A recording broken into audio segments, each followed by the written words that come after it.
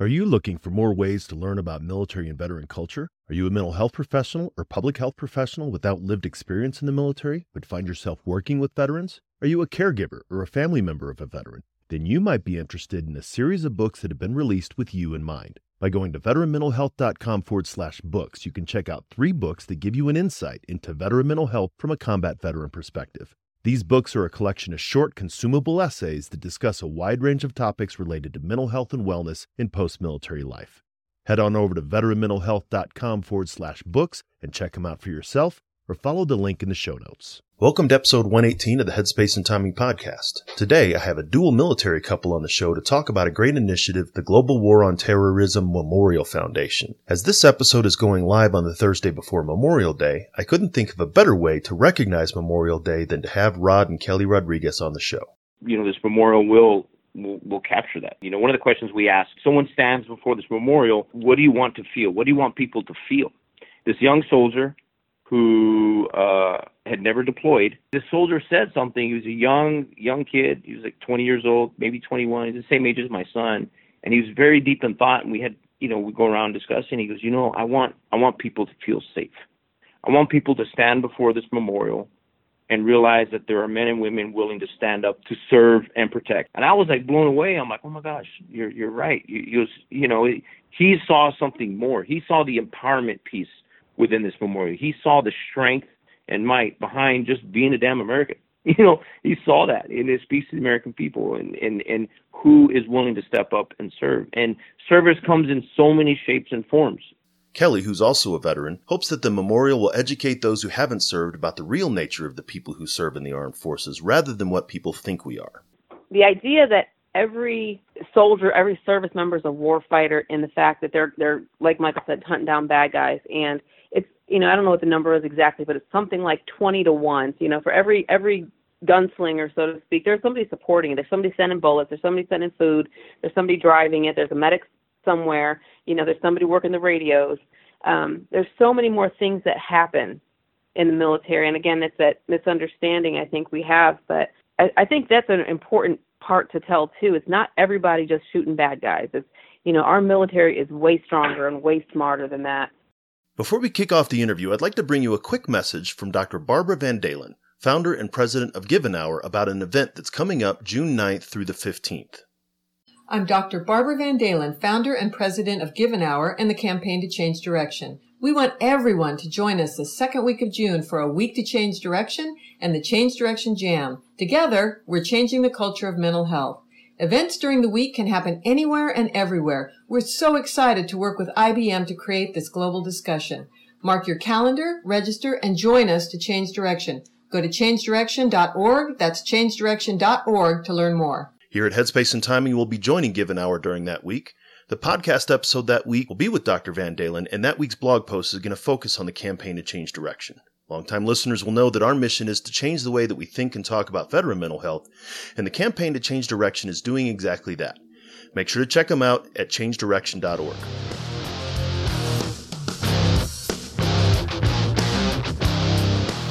Welcome to the Headspace and Timing podcast, a show dedicated to breaking down the stereotypes around veteran mental health.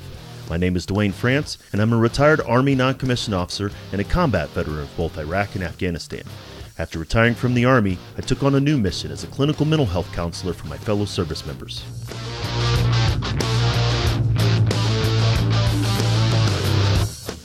If you served in any branch of the military, then you're familiar with the M2 machine gun, the 50 cal. It's one of the most effective weapons in the military's arsenal. If the weapon's headspace and timing wasn't set correctly, however, it was just a useless chunk of metal. Veterans can be rendered inoperable if their headspace and timing's not set correctly either. That's my goal with this show. Change the way that we think and talk about veteran mental health and reduce the stigma against seeking support.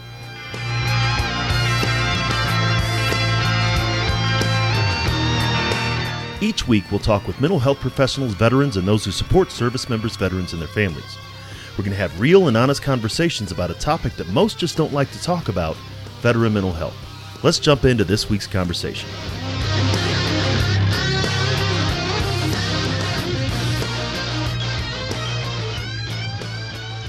Hey, everybody. Welcome back to the Headspace and Timing podcast once again. And as always, I really appreciate you taking the time to listen and learn about veteran mental health. Those longtime listeners know that when I say veteran mental health, I'm not talking about broken veterans. I'm not talking about crazy, and I'm not always talking about PTSD. There's so much more that goes into mental and psychological health and wellness than just what many people think they think about veteran mental health.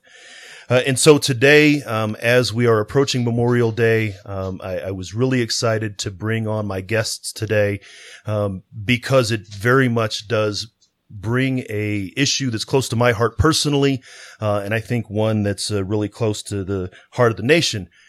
So my guests today are Mike and Kelly Rodriguez, or Rod, as he likes to be called, and they're with the Global War on Terrorism Memorial Foundation, among many other things. Mike and Kelly, welcome to the show. Hey, Dwayne, I really appreciate you having us. Thanks for having us. Yes, I appreciate you taking the time. Definitely, and again, as we talked a little bit briefly before we started, we'll get into the Global War on Terrorism, the memorial, but before we do that, I'd like to give each of you an opportunity to give a little bit of your backgrounds and sort of how you got to the Memorial Foundation where you're at now.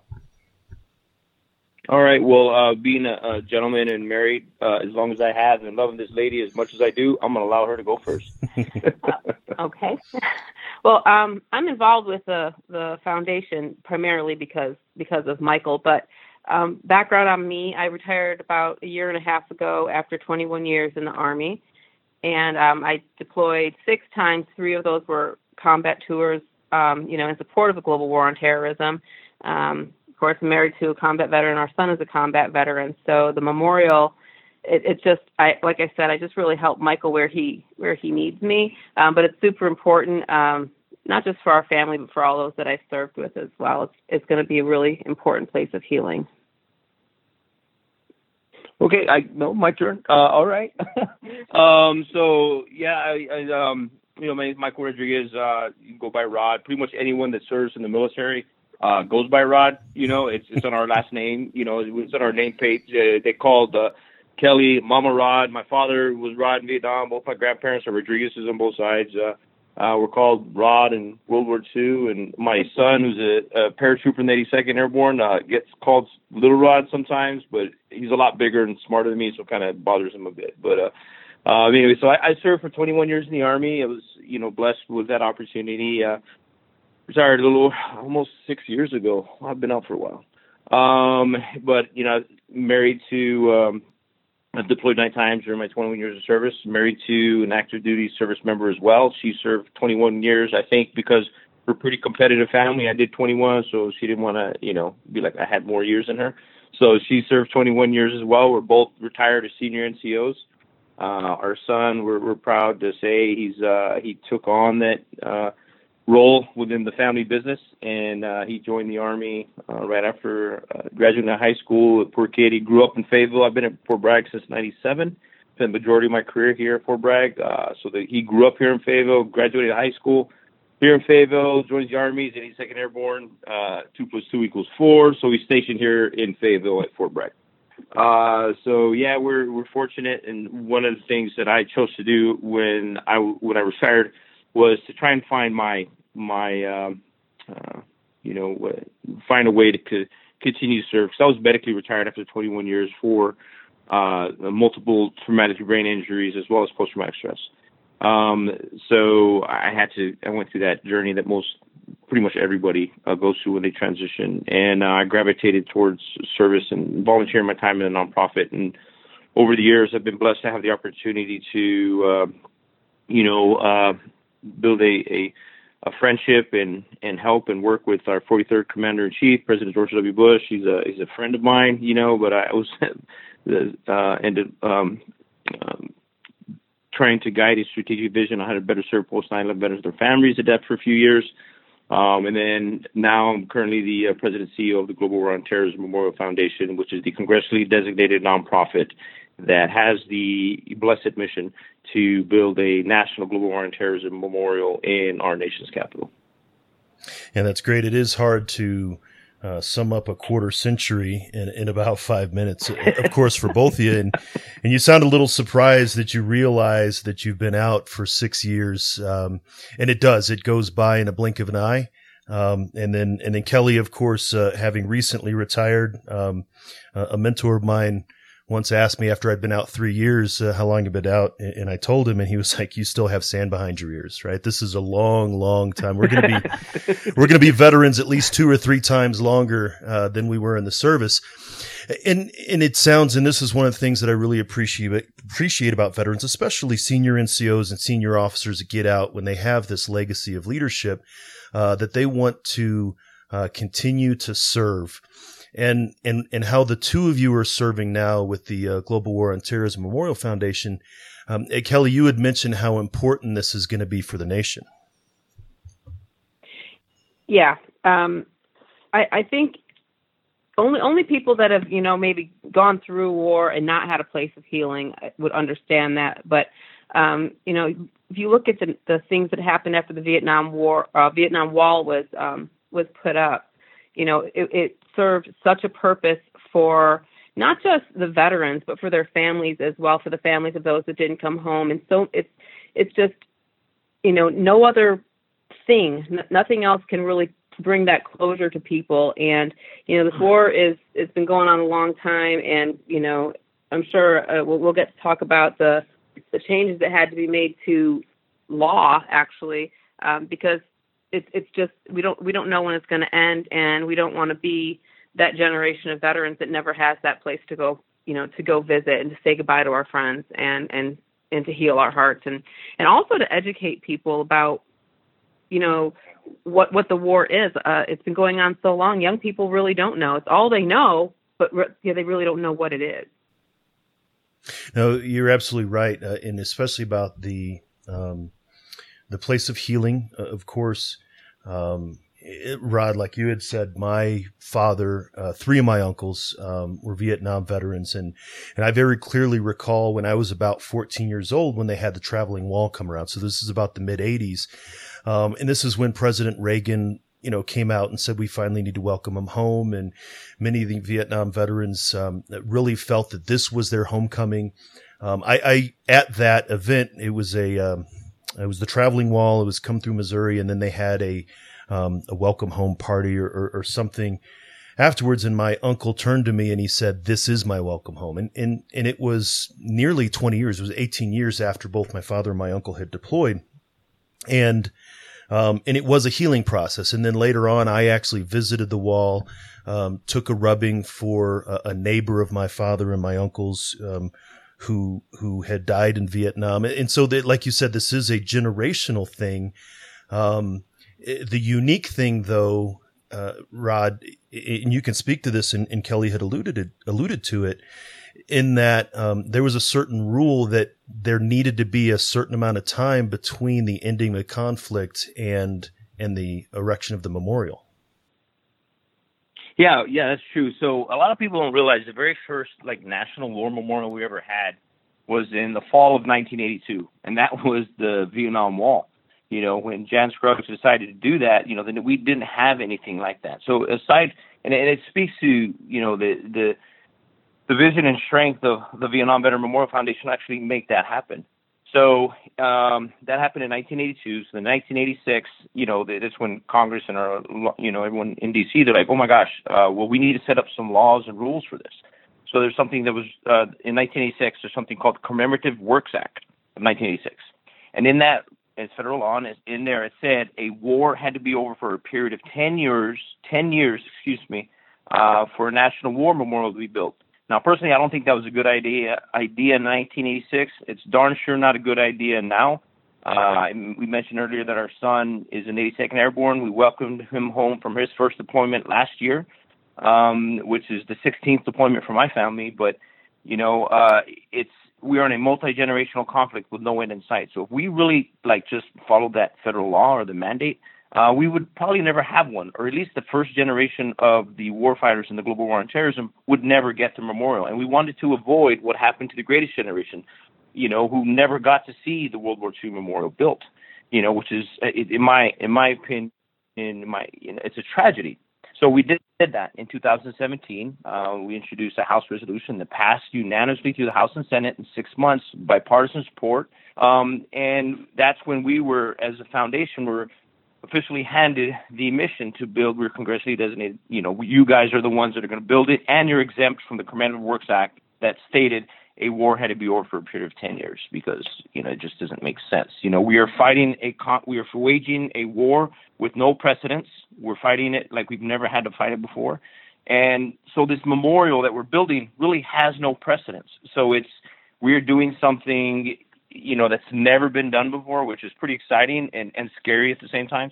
But it's I feel it's a sacred duty that we all share. So there's a lot going on. And Dwayne, I want to thank you, on your podcast for taking part. So one of the things that we did in the foundation was last year we had to go from the idea phase in 2017. We're like, all right, hey, you guys can do it. It's like, oh my gosh, well now we got action.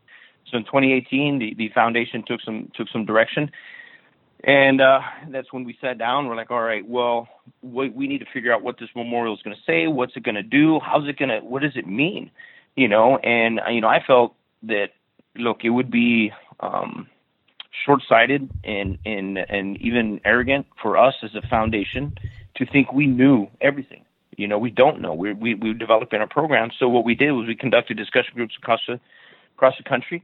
And again, I thank you, Dwayne, for taking part of it. They were focused discussion groups, and we wanted to talk to everybody, the people of America, because this memorial really belongs to the people of America. So we spoke to people that serve, we spoke to their family members, we spoke to Gold Star family members, we spoke to currently serving members, we spoke to people that never served, which is important. Because right now, at any given time, 1%, give or take, is actually wearing the uniform of our nation. So we wanted to speak to those that didn't serve or didn't even know anyone served. We also spoke to faith leaders in the three largest religions within this country, which are Judaism, Christianity, and Islam. So we wanted to talk to the faith leaders. What would it mean to you? So we did this, and it was really refreshing when we synthesized all the data and brought everything together. It was phenomenal. And I shouldn't use the word refreshing. It was actually very it was a special moment, at least it was for me, in that whether someone served or didn't serve, or they knew someone that served, or they actually had a loved one that was lost in the global war on terrorism, everybody said almost the same thing, particularly with location, where they want it and what it should say, which speaks to us as a nation. It speaks to us as American, the people of America. You were the American people. We're a broad tapestry of backgrounds and, everything. We're so different from, with who we are individually, but we're still the American people. And it was very overwhelming, that consensus that everybody wants this memorial to be built in the reserve, which is what people consider the mall in Washington, D.C., which we received that direction. So you're the first. This first time I'm sharing it publicly is we are going to be seeking legislation, because we have to pass legislation to allow us to build in the reserve, because Congress deemed the reserve closed. There can't be anything else in there. So, but we're listening to the American people. It's not the foundation deciding to do this. It's the foundation listening to the American people. So that's very exciting news, and that's kind of the status and direction of the foundation, where we're going. It's a very dynamic environment, but we're very excited. That is amazing news. And bold and decisive action is always important, and we're not going to back. It's not even going to be a fight, but it's the way that it is. As you mentioned, I was involved in in some of the screening and the polls there in the focus groups, and I didn't choose the reserve because I was in my mind, well, it's closed, right? It's closed and you can't do it, But the fact is that that's where a lot of people want it. And for those listeners who may not be familiar with the nomenclature, but this is the broad park and strip that's between the between the Capitol building and the Washington Monument, the reflecting pool. It's in the area with the rest of the monuments, the Vietnam, Korea, and World War II and things like that. Correct? Yes, exactly. If you were to draw across from the White House to the Jefferson, and then from Lincoln to the U.S. Capitol, that's the reserve. There are others, areas, Area 1, Area 2, not to go into all that. and everyone that took part, they understood that. We educated everyone. Hey, this is what this means. This is where that goes. And we take direction. That's why. And if the vast majority of people would have said we don't care, or put it in Area 1, or put it in Area 2, put it across the river, that's the direction we would take. But we listened to everybody. And what was really awesome was, so we culminated these discussions here at Fort Bragg. It was command sponsored. FORSCOM. Sergeant Major Grinston, Sergeant Major at FORSCOM is a friend.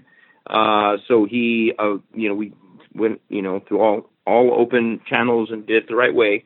So we culminated 3 days of discussions here at Fort Bragg with peer groups. So in the morning was junior enlisted, junior NCOs, senior NCOs, senior officers, field grades, command teams, and et cetera. So we had several different discussion groups. And over the course of those 3 days, we spoke with 65 active duty service members, which represented almost 800 years of service and almost 200 cumulative deployments. And just from that small group alone, and I can't think of any more. I can't think of a more credible source to me than those that are actually still fighting in the war. Right, and that's, as you were talking, that just struck me is, of course, as the Korean War and Vietnam and the World War II Memorial, which is the three largest that are currently in place. Of course, the Desert Storm Memorial, I think, is going to be placed adjacent to the Lincoln Memorial. This is the first time that individuals who are still serving in the particular conflict are being allowed to, or being able to, have input on the memorial that's going to honor their service. Exactly. That's why we're doing something that's never been done before. It's so unique. And again, I keep saying it's a little bit scary. It's a lot of responsibility, but we're just, I consider it a blessing to have the opportunity to work on this project. And of course it means so much to those of us who served. And as you'd mentioned, it is a family affair. You called it a family business. But some of our most senior leaders at the beginning of the global war on terror, they were Vietnam era, right? They had enlisted or were appointed in the early 70s. Then, of course, you have perhaps our generation, Rod and Kelly and myself. And then, of course, our children. You mentioned your son is in. My son was born 1 month before 9/11. He turns 18 this August and could enlist in the military and fight in the same war that I fought in. This past September 11th, or September 12th specifically, is the first time someone could join the military who had not been born when the cause of the war started. And so we don't know, we talk about it. We just recently lost the last of Doolittle's Raiders. The final veteran of the global war on terror likely has not enlisted, and hopefully has already been born, but maybe not.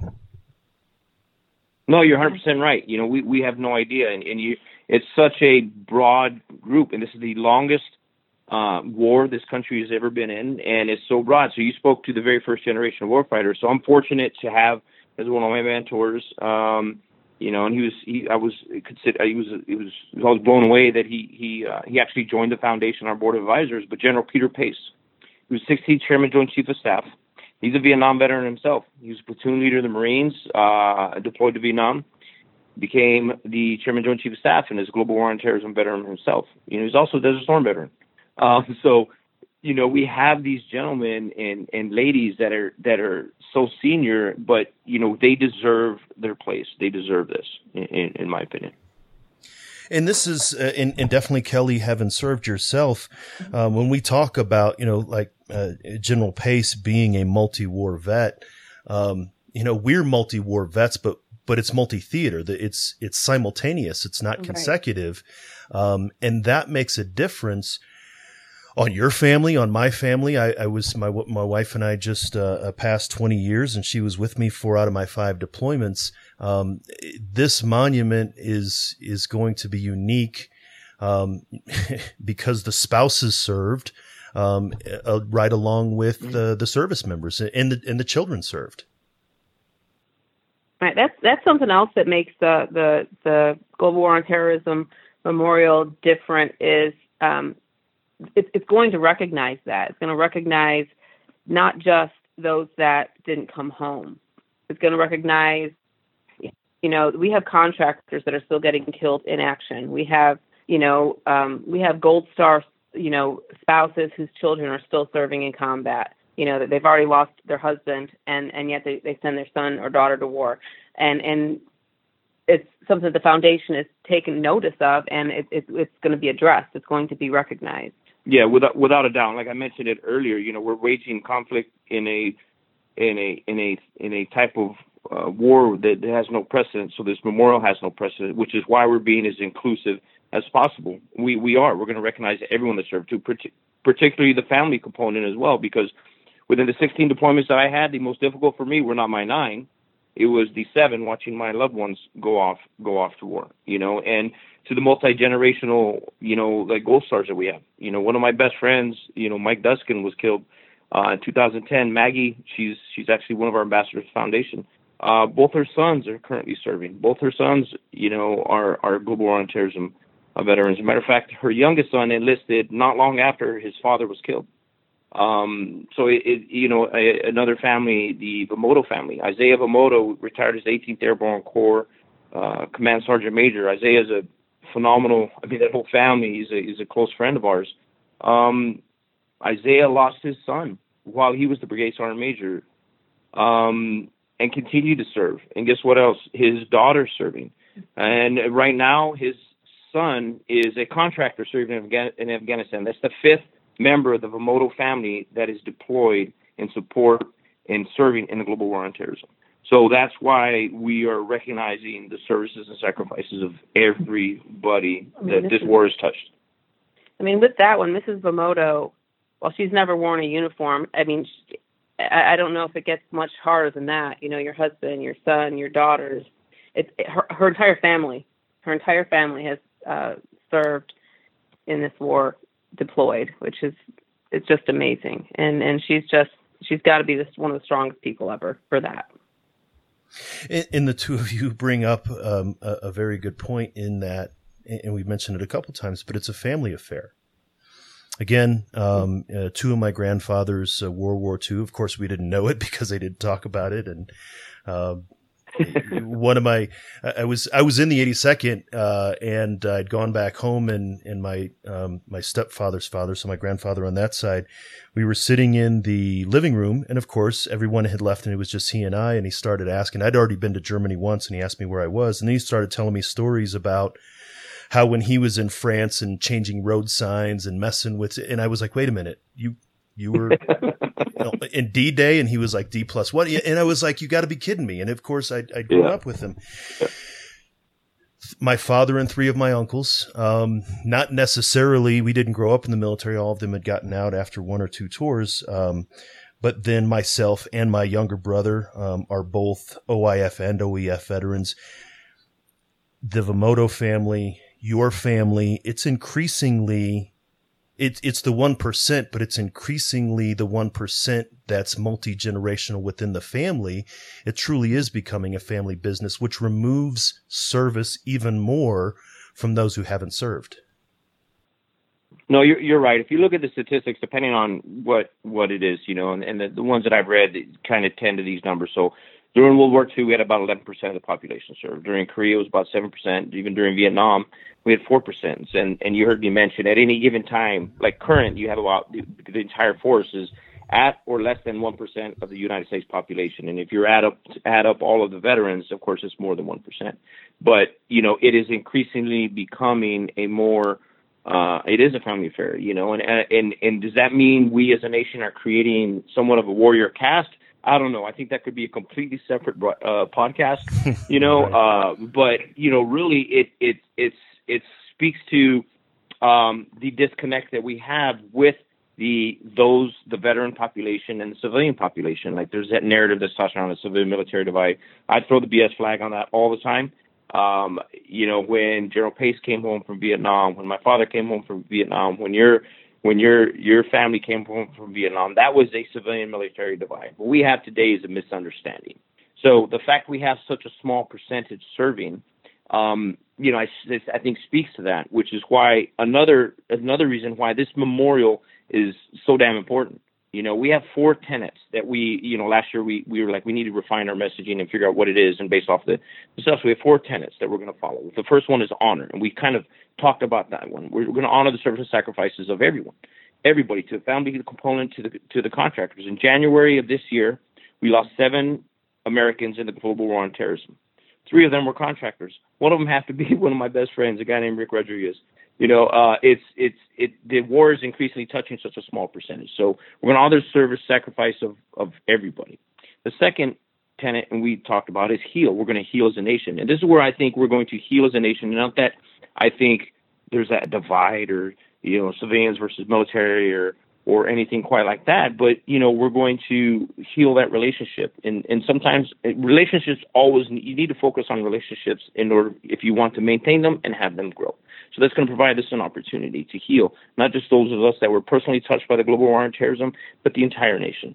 The third tenet is empower through education and engagement.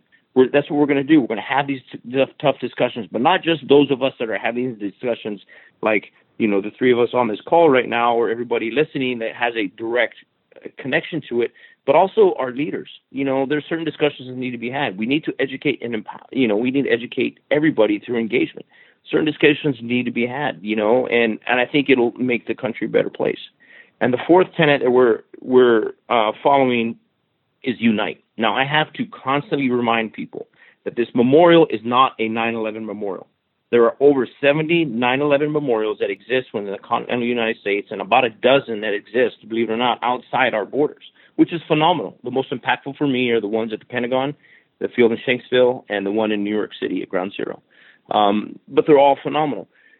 And while, on that day of 9/11, everyone has a story, and I really love to hear people tell their stories, and I've even noticed children telling their parents' story because they don't remember it. And even the child that's telling their parents' story that they've heard their parent relay a number of times, they're touched by it. They're passionate. They're speaking with conviction and emotion.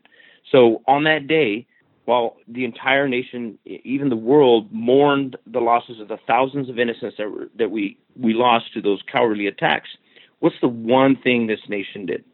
What was our nation's immediate response to those events? We united. And that's why our fourth tenet is unite. We're going to remind everybody on that day, we weren't people of color or religion or sexuality or any whatever social label people choose to take on these days. We were the American people.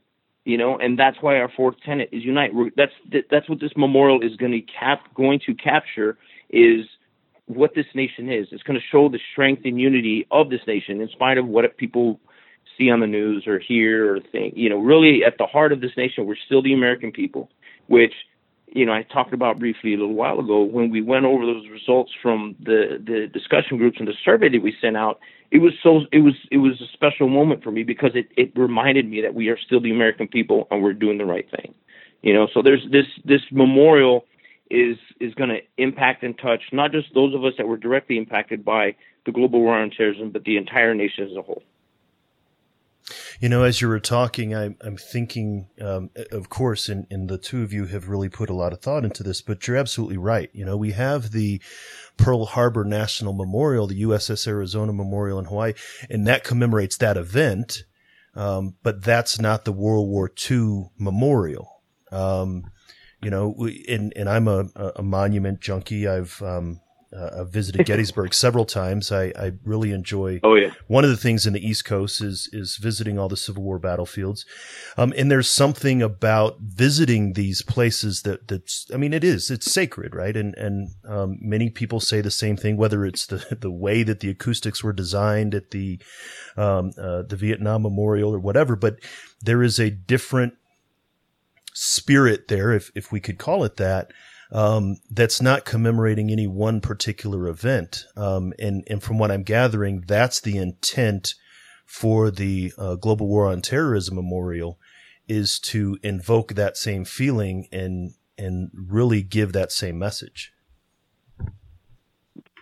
No, you're exactly right. You're 100% right. And I've become a memorial junkie, obviously with the job. I've always been a history, but now I know we've been fortunate to have conversations with a lot of the other curators and executive directors of other foundations. Everyone's so friendly and welcoming and inviting, and we want to be sure that, while even with, if anyone goes on our website, and looks at the team, just go on there and look at the team, look at who's on the board, looks on our board of advisors, look at our board of directors. That is a very robust and very, very, pretty deep team of with experience and, credibility. But even with that team, we understand we don't know everything, which is why we chose to do the discussion and talk to everybody else, because we believe everybody has input. Not everyone's going to agree. Of course not. That would be naive to think so.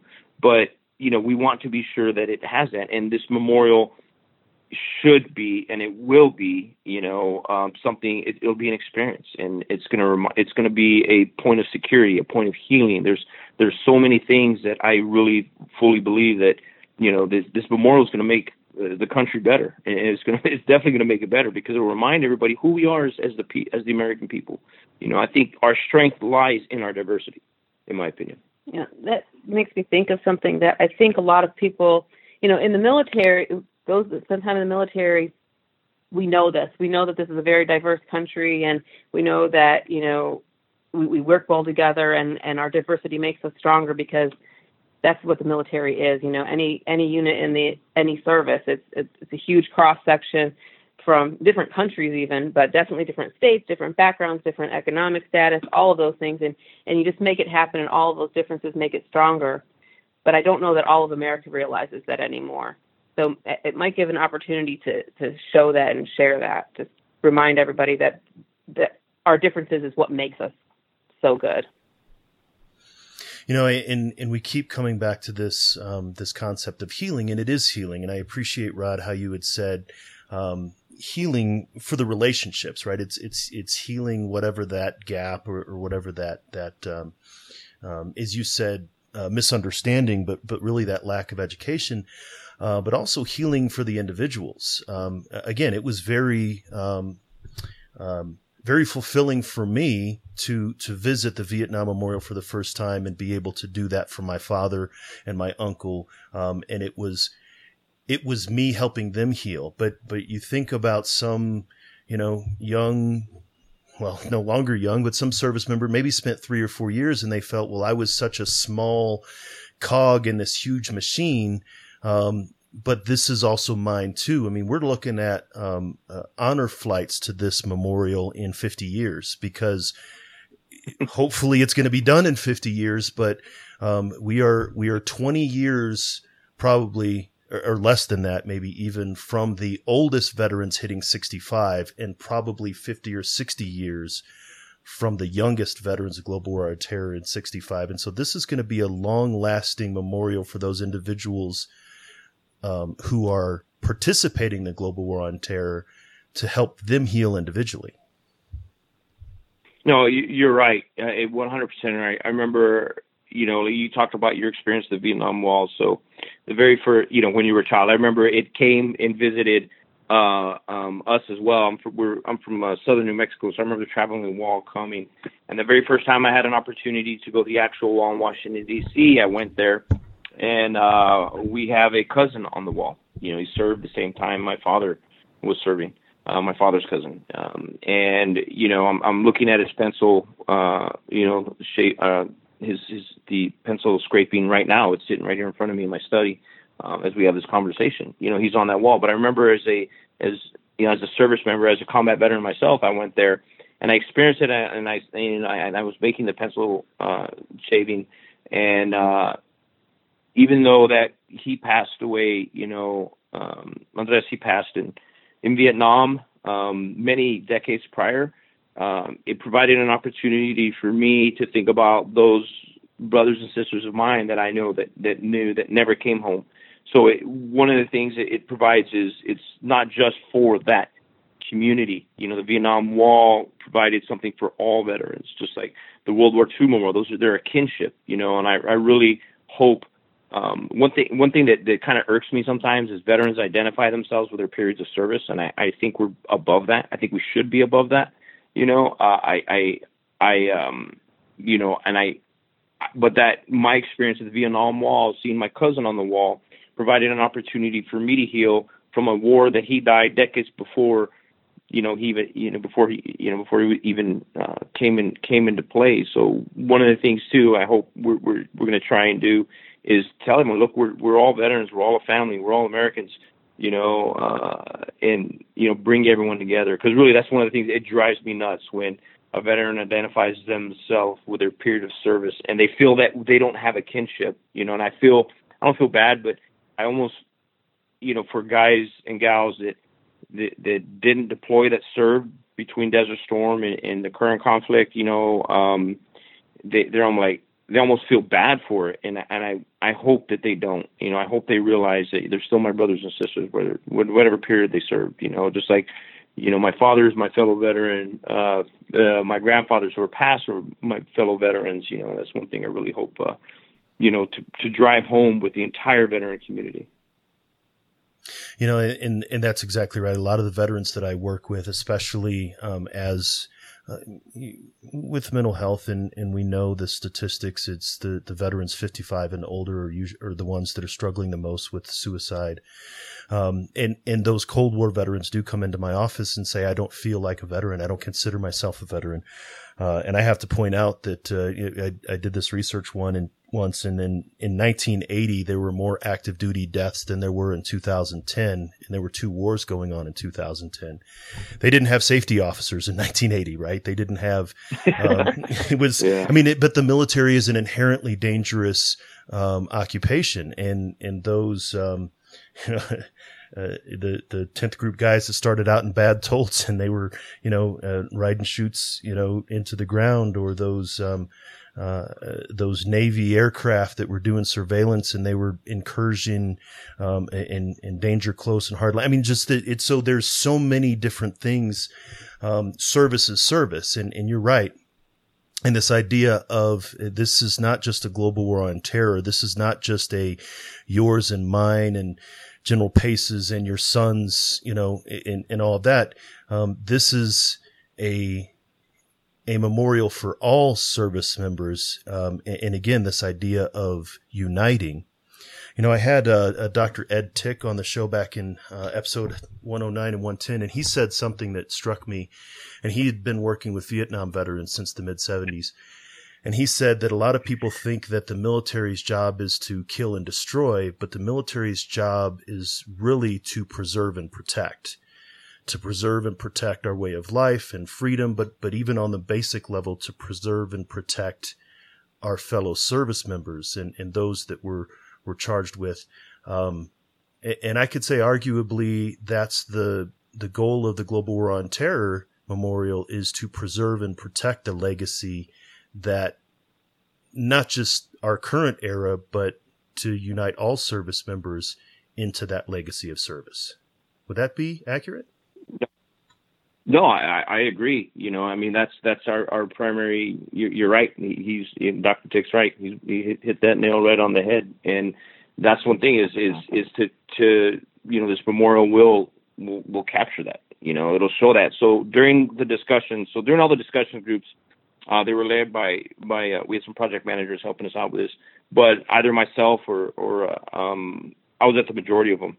Or another one of our board members was in attendance. Well, the last one we were doing here at Fort Bragg, there was a young soldier, and if you remember, Dwayne, one of the questions we asked on this is, if someone stands before this memorial, what do you want to feel? What do you want people to feel? And in this, for people that are wondering, there's qualitative and quantitative data points that we drew from it, but this was obviously one of those. And this young soldier who had never deployed. He was an E3, and it was very important for us that we had soldiers that still had skin in the fight, whether they deployed or not. It doesn't matter. They're it's gonna happen. You can't serve today and not go to war. That's not gonna happen. If you do, you're trying. I'm gonna say that, live right now. But anyway, the soldier said something. He was a young kid. He was like 20 years old, maybe 21. He's the same age as my son, and he was very deep in thought. And we had, we go around discussing. He goes, I want people to feel safe. I want people to stand before this memorial and realize that there are men and women willing to stand up to serve and protect. Exactly what Dr. Tick said, which I think it's awesome. It's great how those things just kind of dovetail together. But that's what that kid said. And I was like blown away. I'm like, oh my gosh, you're right. He saw something more. He saw the empowerment piece within this memorial. He saw the strength and might behind just being a damn American. He saw that, and it speaks to the American people and who is willing to step up and serve. And service comes in so many shapes and forms. Not everybody has to serve this nation. Not everyone has to put on a uniform, pick up a gun, and go into harm's way. There's so many other ways to serve this nation. You can, and Dwayne, you're doing a phenomenal job of doing it right now. You're serving those that serve. I mean, that's great. There's no better way to say that. But not everyone has to do that. And I remind people, I always get the patriotic American that did not join the military. I almost feel remorseful or bad. And I always want to tell them, look, no, thank you for being you. Thank you for following the law, paying your taxes, being a good citizen, supporting the country, getting out and vote. Help your community, serve your community, do something. That's, to me, being a patriot. And that speaks to who we are. I keep coming back to this, but it's really what it is, and I think people tend to forget it, but that's who we are as the American people. We serve others. We do, and that's what this war is. It's not a war of conquest. We're not planting a flag somewhere. For those of us that have served, that have gone over there, we are protecting liberty and freedom. There's so much more that we're doing. It's not just hunting down bad guys. I mean, we're good at it. I did a lot of it, and we're good at doing that. But I also was able to provide medical aid, as Kelly was, to children that probably would have died without it. Or just basic hygiene to women that are neglected in certain cultures. To just help them live their life better and have more comfort in life. There's so much more to this than I think people that don't serve, that are stuck in their iPhones and their social media, and that's their world. But I think this will provide us an opportunity to educate everybody how much good we really are doing in the world. I was just what came to mind when you were talking, and actually when Michael did too, is the idea that every soldier, every service member is a war fighter, in the fact that they're like Michael said, hunting down bad guys. And it's, I don't know what the number is exactly, but it's something like 20 to 1. For every gunslinger, so to speak, there's somebody supporting it. There's somebody sending bullets. There's somebody sending food.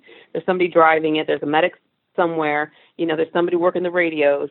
There's so many more things that happen in the military. And again, it's that misunderstanding I think we have, but I think that's an important part to tell too. It's not everybody just shooting bad guys. It's, our military is way stronger and way smarter than that. I've told people, I was like, if I'm shooting my gun down range, things are bad, because I was a medic, and I had to a couple times, and it was very, very scary. I'll be honest with you. But for me, I'm like, my job was to take care of our guys and the bad guys. That was my job. I was on a surgical team. I got to open a girls' school in Afghanistan. People don't know that those things happen. And I think that's another really important part of the story. Is not everybody's over there, not everybody's an infantryman. No matter how much you want to be, we're not.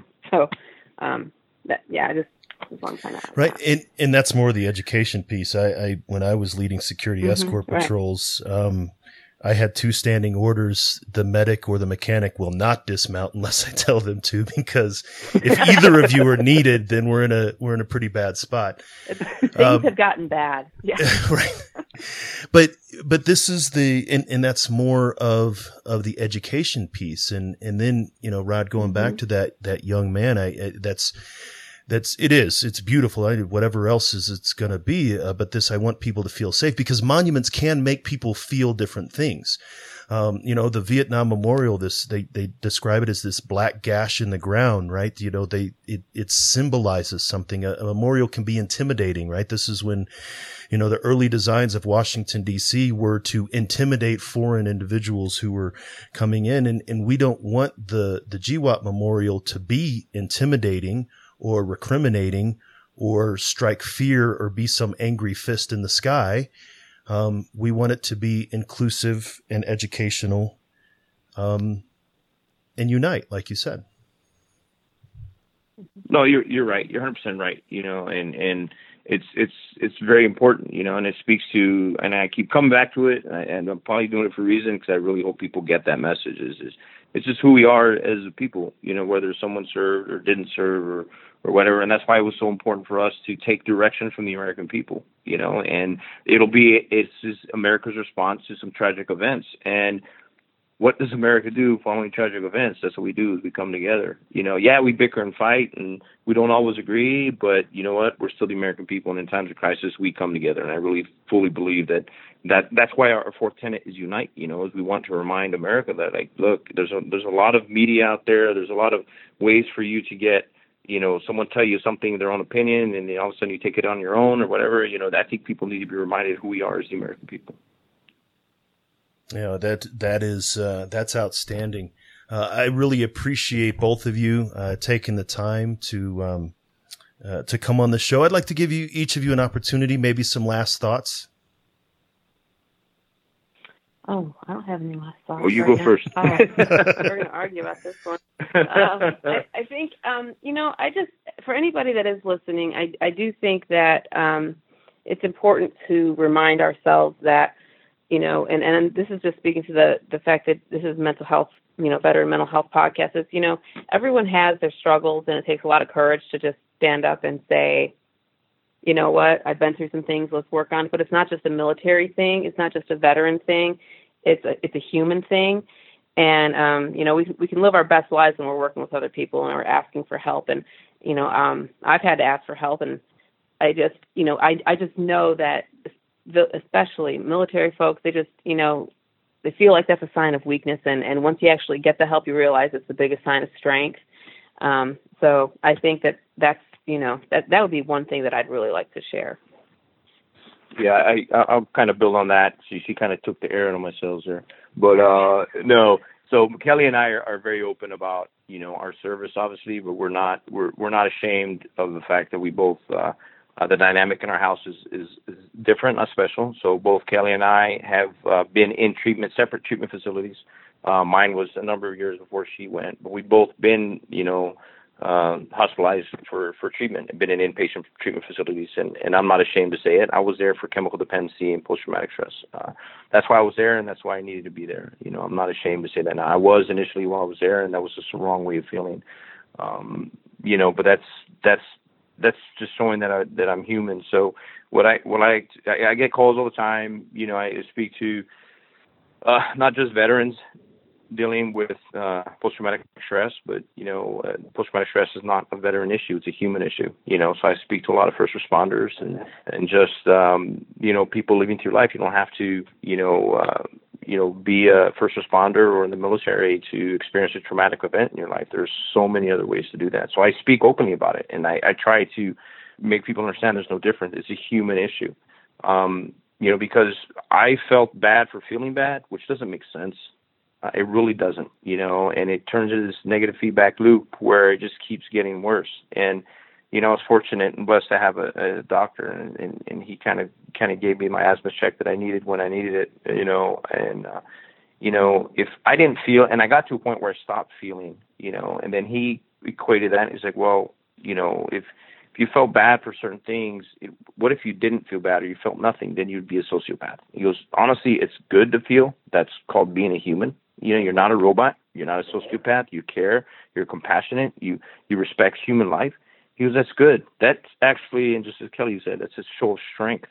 The hardest 3 words I had to say was, I need help, but, it's the most important thing that any of us can do to do that. And I'm in a much stronger, I feel much stronger and safer now for being able to say that. I'm like I said, I'm not ashamed of it. I'm very open about it. No one should ever be ashamed for feeling bad. No one should ever be ashamed for feeling sad or even angry. That's part of what makes us human. And I think, and definitely having participated in the survey, is you can't tell this story without also telling that story.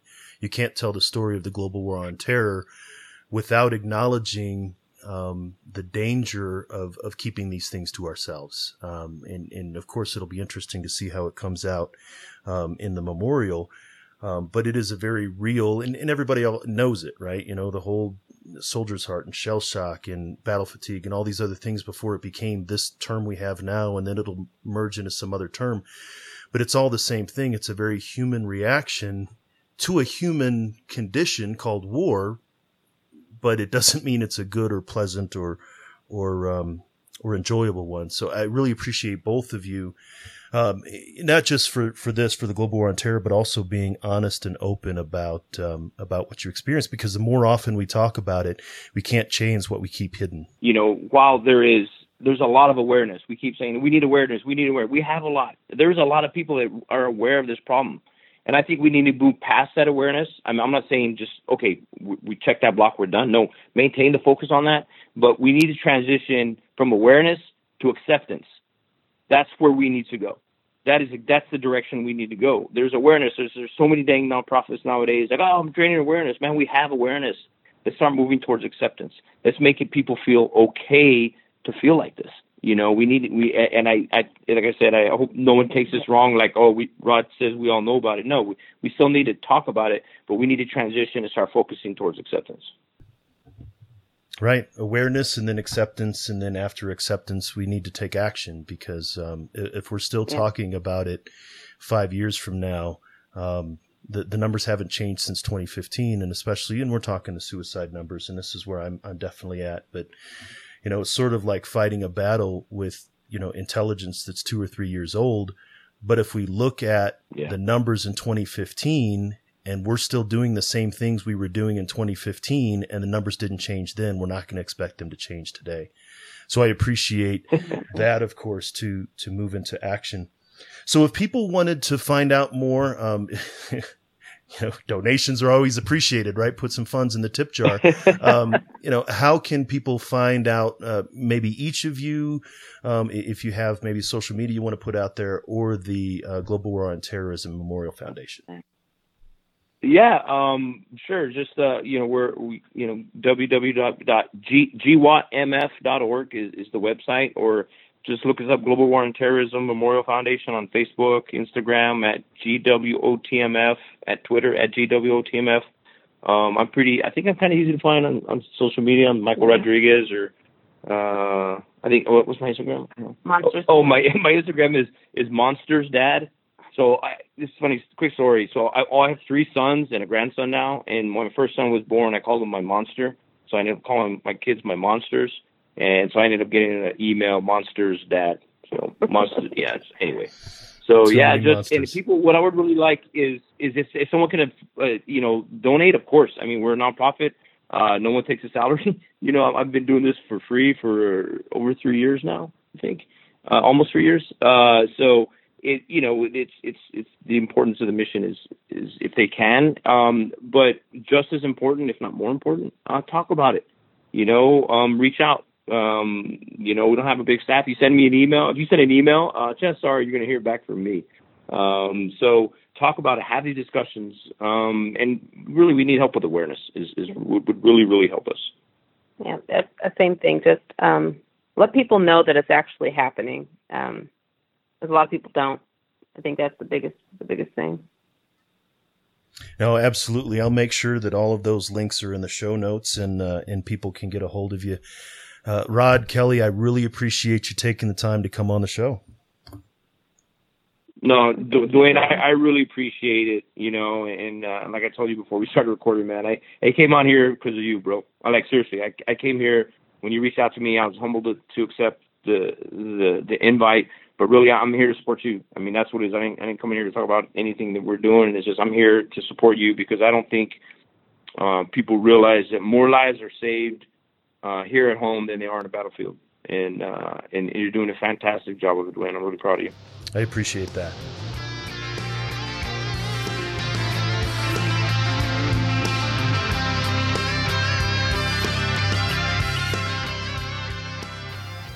You're listening to Headspace and Timing, where we're trying to change the way that we think and talk about veteran mental health.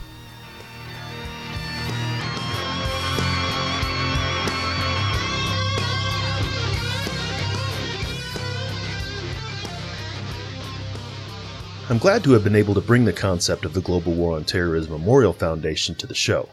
As you can hear, both Rod and Kelly are passionate not just about their family's service, but about developing the legacy for all of those who served. Even the fact that they will have to go back to Congress and get legislative change to allow the memorial to be built on the reserve, along with the other memorials, will be a way to have a discussion about how we're still in the longest era of sustained conflict in U.S. history. If you've never been to Washington, D.C. and seen the World War II, Korea, and Vietnam memorials, then you're missing a moving and powerful experience. Visiting the World War II Memorial, you will likely see honor flight recipients, veterans who were flown to D.C. specifically to visit the World War II Memorial. Honor flights are bringing Korean War and Vietnam War veterans to visit their memorials as well. That's what's going to happen with the GWOT Memorial. Someday, God willing, there's going to be a 73-year-old Dwayne France taking an honor flight to visit the memorial with his grandchildren, and we'll be able to talk about a critical era in our nation's history.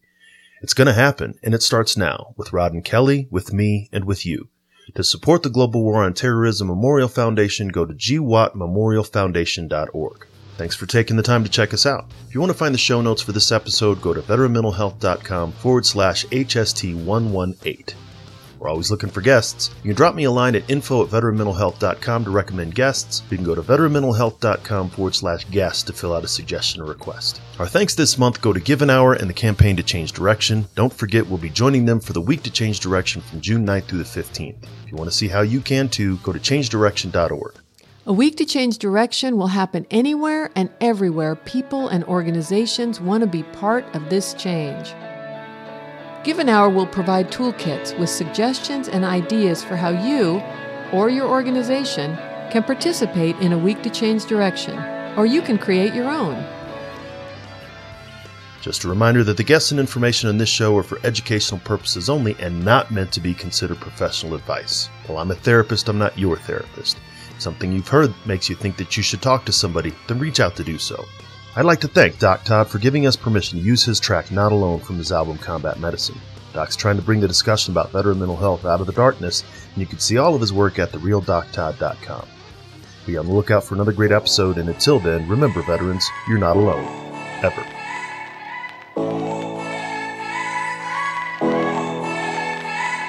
The struggle is real, found a feast and lost a soul. Eventually my drinking, it got out of control. There in darkness I roam, struggling to find home. See, suddenly death didn't feel so alone.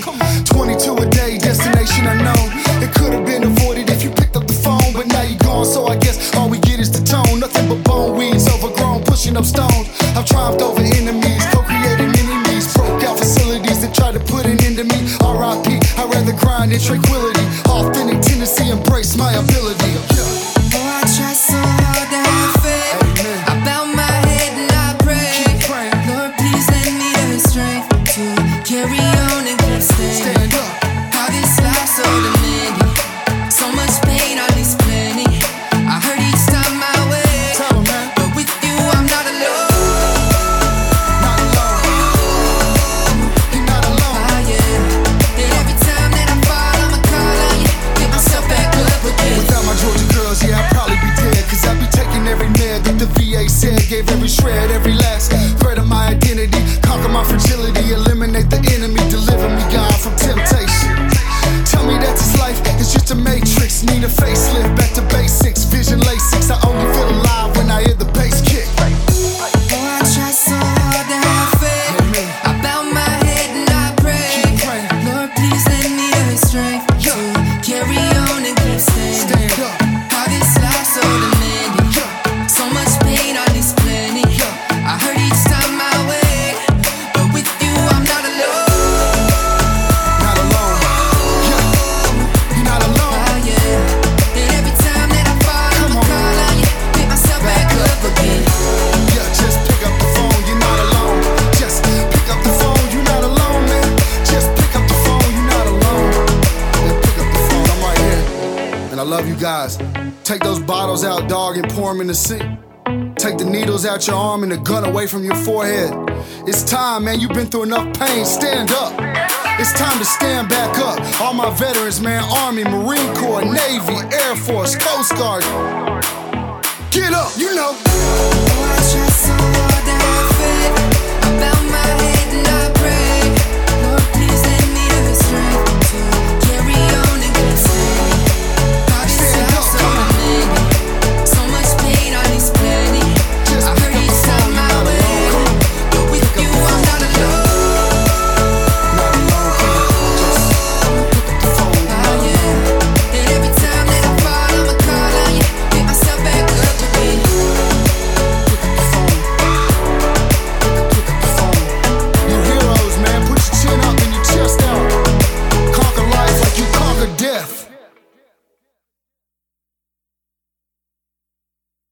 Are you looking for more ways to learn about military and veteran culture? Are you a mental health professional or public health professional without lived experience in the military, but find yourself working with veterans? Are you a caregiver or a family member of a veteran? Then you might be interested in a series of books that have been released with you in mind. By going to veteranmentalhealth.com/books, you can check out 3 books that give you an insight into veteran mental health from a combat veteran perspective. These books are a collection of short, consumable essays that discuss a wide range of topics related to mental health and wellness in post-military life.